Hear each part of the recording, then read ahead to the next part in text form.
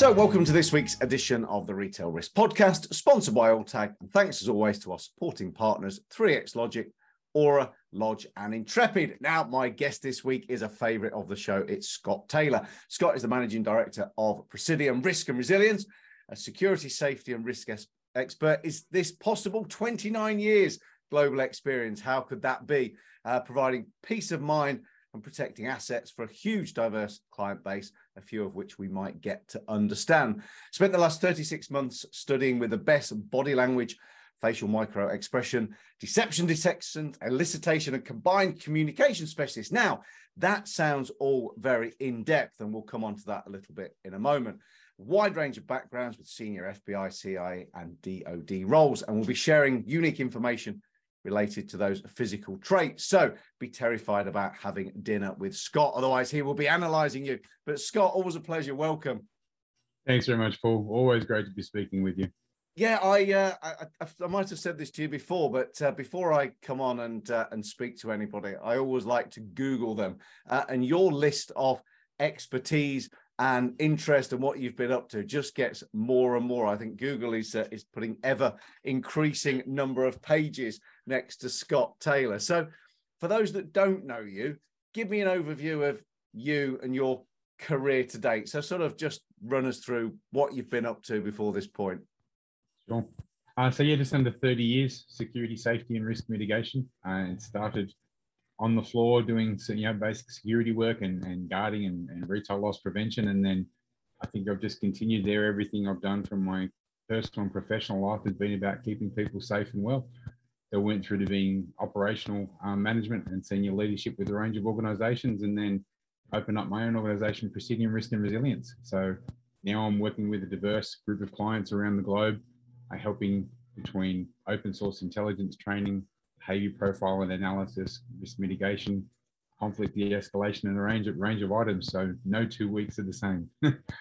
So just try and drill that down a little bit. So give me a typical day. What does your day to day look like right now? I mean, I spoke to an amazing guy called Jasper Frost recently, who was saying great things about you. Just about everybody I meet that knows you says great things about you. But Scott sits down in the morning, or knowing the time you answer your emails at some ridiculous hour of the day. What does your day to day look like? Early start. So 4:45 most days. I'm trying to get in about 90 minutes professional and personal development every day just to get started and get the brain running. But my day is a mix. I've got some of the clients we do some open source intelligence work for.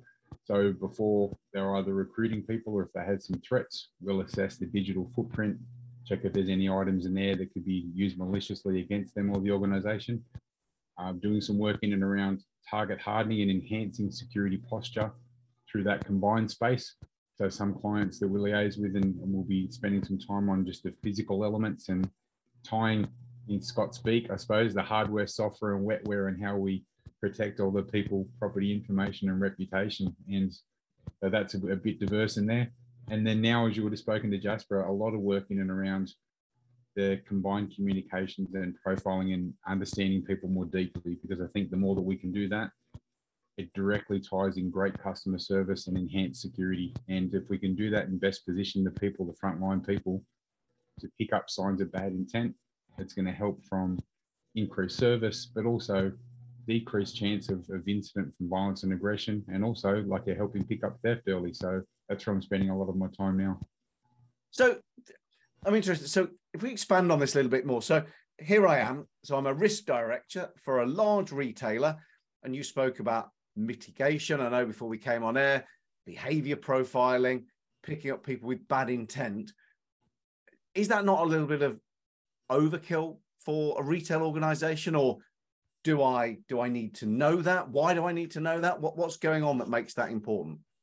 I mean, that's a great question. I think it's very important for multiple reasons. I mean, if you think a couple of the different pathways here, you've got, firstly, we talk about increased violence and aggression that's happening in and around the retail space.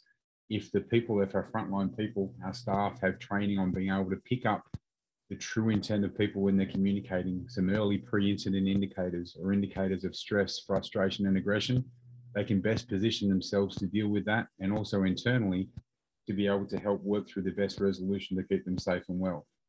From the theft point of view, noting things like, for example, the average people who are going with bad intent from a theft point of view will move their arms 15 to 20% less than the average person, will help you pick up nice and early who those people are that may be on your sites that have bad intent, whether it's antisocial crime, terrorism, theft, or a range of items. So I think understanding people more deeply and tying it to the core principle that people with good intentions want to be noticed, people with bad intentions don't. If we have an awareness of that, we're going to get much better outcomes from a profit protection point of view and from a service point of view as well. And you know, listening to that, and I'm going to take on a whole new level of observance, if that's the right word, wandering around looking at that. But is this something, can you train your whole team on this, or is this really something that's technically quite advanced and it has to be a few key personnel or security costs? How far and wide can this be sort of taught within an organization? Yeah, I mean, very far and wide. For doing the initial training and the training that I've gone through to be able to give some feedback, support and training in this has taken a lot of time. I mean, with one of the programs that I did, there was 22 units just on the feet, let alone the face and other parts. The thing is, it's challenging some of the thinking as to what people think. And so normally if we're looking for good intent and true intent with people, we look at the face. It's a natural thing that we do. And it's changing some of that thinking. We've had social contracts with our faces since we were kids, saying, hey, you like that meal, or is that a wonderful present, where it's terrible. So we've been taught to lie with our faces. So once we start giving people some tips and tricks to understand things like the feet being the most honest part of the body and other elements as well, it's like a whole new set of senses comes in. And so, yeah, it's definitely items that, we've got some 2 and 3 hour sessions, and I've got a 1-day masterclass even where we run through statement and word analysis, facial micro expressions, body language. When you really start drilling down on that, even from an investigation point of view, understanding why people select the words they do and the ordering of the words just gives you so much deep insight to people, regardless of their intent. So it can definitely be trained across with the teams, and I think there's really great impact in doing so. So just on a lighter note, does this mean that your number of invites to dinner is diminishing greatly because everybody's aware that you're sitting there and you can analyze their feet, their hand movements, and their word choices? Funnily enough, it's actually increased with these sort of things, because people say, all right, tell me about me, tell me what you see about me. And so the other part, we're out of left field, some of the things that I get organizations coming saying, we want to expand our business, we want to deal with this particular client or organization, can you tell me about them? So I give them behavioral elements from open source intelligence. Now that may be the words that person associates with good experiences, the way that they gesture, their head tilt elements and that as well. There's a lot of things you can get from online, but obviously the focus here is what we can pass on to our retailers and what they can see face to face, because when people have bad intent, there's physiological changes, they leak emotion, and they're the things that we can pick up. And that's why I think it's important to focus on. And I'm loving some of the terminology, because already I can feel it asking the questions, leaking intent, if you like, and the feet, the most honest part of the body. I'm thinking, okay, because these are, we're not taught these are complete left field, if you like. But I guess once you'll have them highlighted and you start to look in. So can we literally think that this can be from an induction point of view? So when we're bringing staff in, or does this come in before that? Is this a part of the recruitment process to make sure you get people with good intent into the business? And then when I'm training them, I've got the same in. Can I go that far and wide with my huge retail organization? It's as if you've been reading part of my screen. So some of the training that I've been doing over the last couple of weeks, I've been working with recruitment firms and that as well, on helping try and glean the true intent of people that we're hiring, because we've now got ChatGPT doing resumes and and cover letters for things as well. So how can we tell the true intent and ethics and values of the people we're hiring for our organization? So this is exactly the sort of thing that we run through with their HR departments as well. Because the other part is, we haven't touched on statement and word analysis. In that face-to-face element, there's so many things that people do and drop with just the words that they use and the ordering of words coupled with the facial micro expressions. The way we use the word just, which is minimizing terms, we use the word actually anytime we're comparing two thoughts. Did you like that dinner? Actually, I really liked it. That could mean you didn't, but you don't want to offend them. So those are the things as well. That's especially in the recruiting phase. So these things that our leaders, our HR teams, and as well should have these skills, because at the crux of whatever we do, it's all about understanding and connecting with people better, whether it's recruiting around people, ensuring that value alignment, or for true customer service as well. Yeah, it's interesting you mentioned that sort of, using those AI to produce covering letters. Reminds me there was an organised crime gang in central London that their strategy was to place bad apples into retail organisations with the sole purpose of defrauding them. But what they did was that they ran people with 2 CVs. So I would work 20 hours a week for retailer A, and I would be the model employee, and I would be perfect. And therefore, if I ever asked you to write me a reference saying I wanted to take on a second job, you would give me a glowing reference. And but in my other 20 hours a week, I would be out to defraud you at every opportunity. But knowing that most retailers are just happy to have those bad apples leave, opposed to prosecute, I'd push it until the moment I thought that you were about to call the police or you knew what I was up to.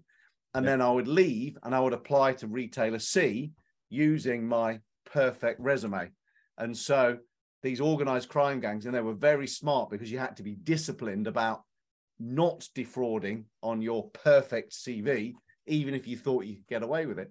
And they went up and down Oxford Street and Regent Street in central London for an unknown amount of time with vast success, because everybody was just glad to see the back of them. Nobody collated all of the data, and they were getting ongoing glowing references. But I guess if I was trained to look out for some of these nuances in their body language, I might think, okay, something's not quite right here. But because it was just going on CVs, they were very successful for a long period of time. So yeah, they're and if that's going on, if that's been found out in that particular part of central London, I guarantee that is going on the world over, because the good and the bad guys and girls, they share this kind of success and go, this is the playbook, go and do it. And the combination with those, and I don't mean to make you uncomfortable, but even things like that as well, you can see that that's of interest, because as you talked about that, you had more of a head tilt, which opened up this part of a power zone for vulnerability and interest. Your blink rate changed. The average blink rate for humans, 12 to 14 blinks per minute. But if there's something we're interested in or attracted to, your blink rates change. But under stress and duress, your blink rate goes up. So when we started talking about that as well, your blink rate changed and decreased for things as well. You had a lean in with a slight head tilt. So I knew straight away that's something of interest to you, and probably something because there's a bit of a novelty factor as well. So if I'm trying to build rapport, open communication, it's picking up these sort of things. And that's just from what I'm seeing here on screen. I'm not seeing ventral denial or accessibility, distal flexion with your thumbs, all these other things. When we look at and truly communicate and be other people-centric in our interactions, you can pick up so much. And we can teach this even from CCTV, from control rooms, for some of the things to look for, just why I think this is so valuable. Unbelievable. Yeah, it's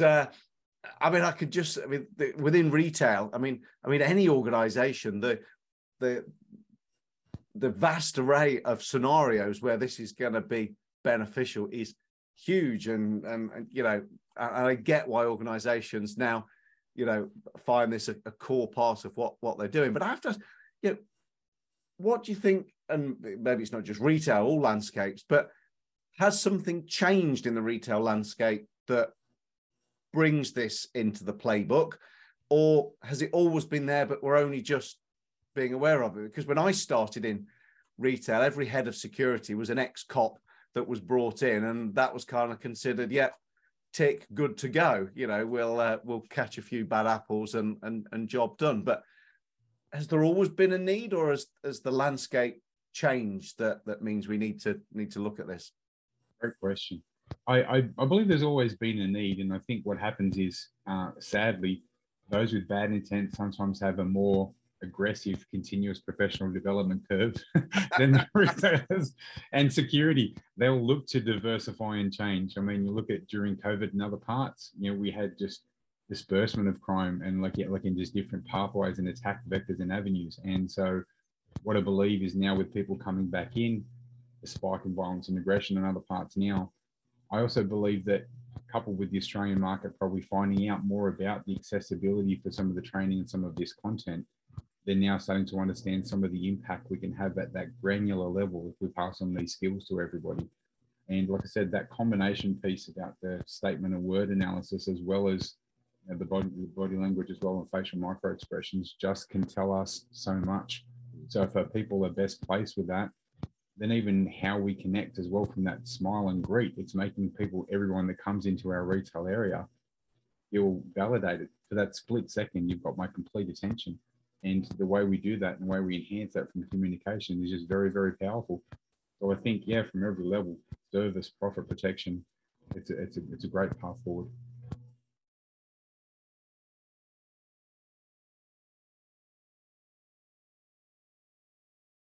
For every type of business, the power of a data-driven security video management system designed to give you total control anywhere, anytime.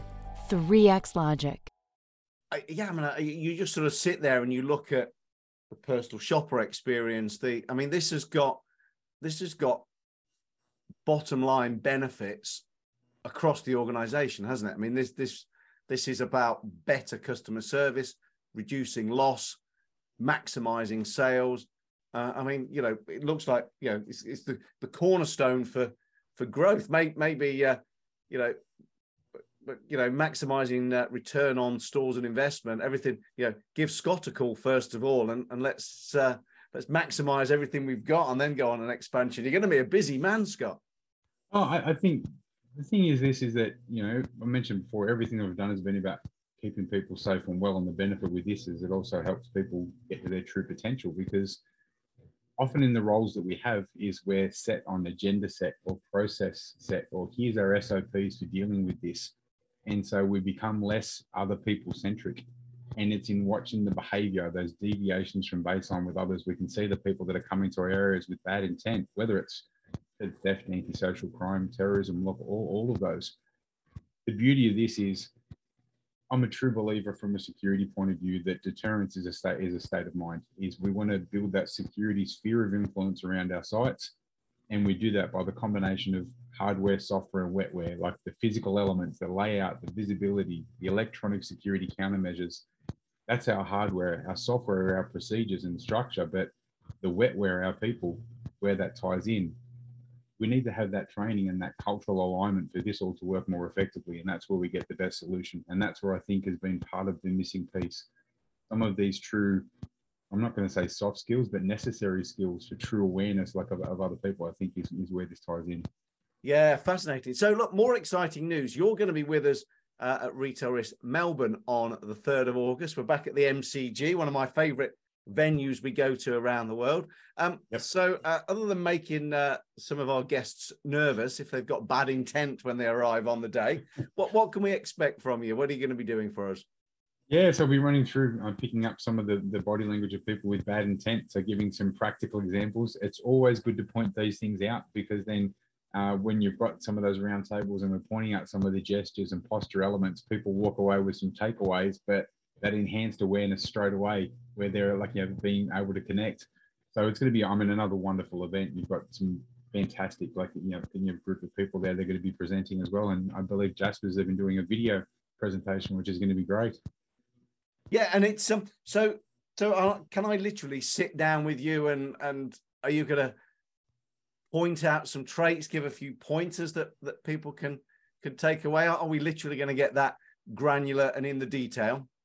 Yeah, definitely. And the other thing, so with the last one, like in Sydney as well, I had a similar thing after the round table where some people said, can you give us some insight as to what that looks like? So we literally turned around and we were watching groups connect, and I was pointing out where you can see this person's got their lead foot in their belly pointing towards this person, him validating them as being the social strongest person in, because there's some other parts like belly away, I don't want you to stay. So the interactions are live, and people, when they're communicating, there's just so much beautiful information that we miss. So I'll be sharing as much as I can in the round table, plus whoever comes up to say good day while I'm there. I'm sensing I might need to follow you round. Maybe we'll blur out a few faces, but there's got to be a fascinating on-site video to be done with a few observations. Maybe we can follow up and see who got the contract further down the line. So look, you mentioned Jasper's there as well. Any speaker highlights? Is it all roads lead to you, or is there anything else on there that's caught your eye?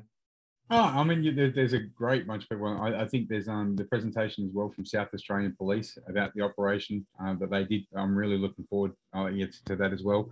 Another one, I think, the psychological influence, like on business loss. So there's a couple of presentations in there that I particularly be making sure that that I'll be spending some time listening to. We've always got a stellar lineup that comes through. I mean, that's why I'm so excited to be there as well. Yeah, the Operation Measure, the collaboration between a bunch of retailers and South Australian Police. I mean, we get to see these collaborations around the world, and that probably is one of, if not the best, or is right up there that I've come across. So, certainly want to catch up, and maybe we should share that far and wide as an example of what should happen around the world. So, look, Australian retail has been through a tough time of late. Many retailers have around the world. I guess it's demand for your service. This trend is it here to stay, do you think? Have we got a blip in society where everything's gone a bit crazy, having been locked away for a couple of years with everybody's got cabin fever? You're dealing with people with bad intent. Are you seeing an upward trend, sadly, or is it going to plateau and then come back down again? What's your take on it? I think it depends on the industry ability to be flexible and agile. I mean, we've talked about sustainability and the processes and framework in place. I think the key thing now is about that agility and implementation of innovation. So some of the new training elements, like what I'm doing and others as well, the palatability of that and getting that in and at the ground level is what's going to help stay ahead of the curve. I think because we've been slow to move in adapting new techniques, we've stayed pretty standard and traditional. And whilst we might be looking at the next new camera and new tags and other elements of technology, it's looking at things with a fresh set of eyes, I think, for breaking the paradigm. That's where I think we're going to have that jump. So I think if we don't make some real jump or transition to some more innovative type techniques and tying that in, then if we don't do that, then sadly, I think we're going to be stuck in this sort of position for a while.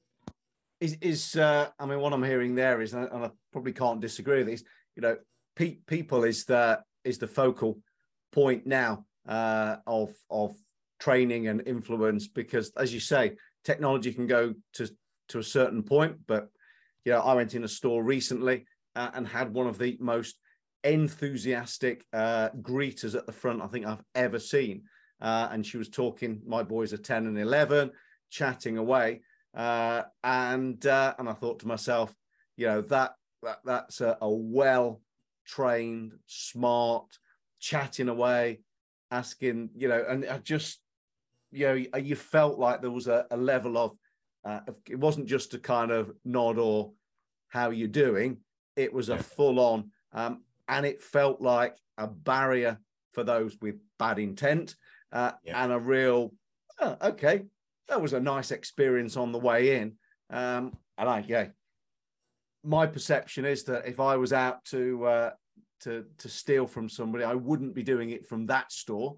And it's a mid to upper market fashion brand, so it's quite desirable, easy to move on. I'd be going to the competitor down the road who had got a more or a less interested and enthusiastic individual who sort of just gave a passing nod as you got to the midpoint of the store. So you wonder if retailers deploy this far and wide and that level of engagement, what impact that might have. So I think you're calling it right.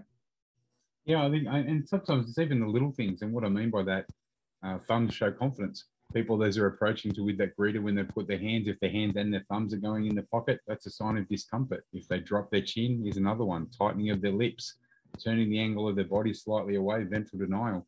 If our frontline greeters pick these things up, there's no reason people approaching our sites should show signs of discomfort and nervousness and tension in other parts. So if they get some base training for that, then before they come up and they've got that 100% zeroed in greeting, which I know it's going to sound corny, but I say easy, effortless, and engaging. You can have a script for service, but if it's not effortless and engaging, it's not true. It doesn't have that true impact. The countermeasures, the physical structure, the lighting, but underpinned by that direct greeting for that split second, you have my undivided attention, is such a powerful deterrent, underpinned by great customer service. I truly think it's the key path forward. Yeah, Scott, it's always an absolute pleasure to catch up. I really can't wait to learn more from you in person in Melbourne in the very, very near future. But for now, have a fabulous rest of day. Thank you very much for taking the time to join me, and I will see you and your feats, and I shall be watching them closely in the very near future. But for now, Scott, thank you. Thanks very much, Paul. Can't wait to see you. Take care. Good.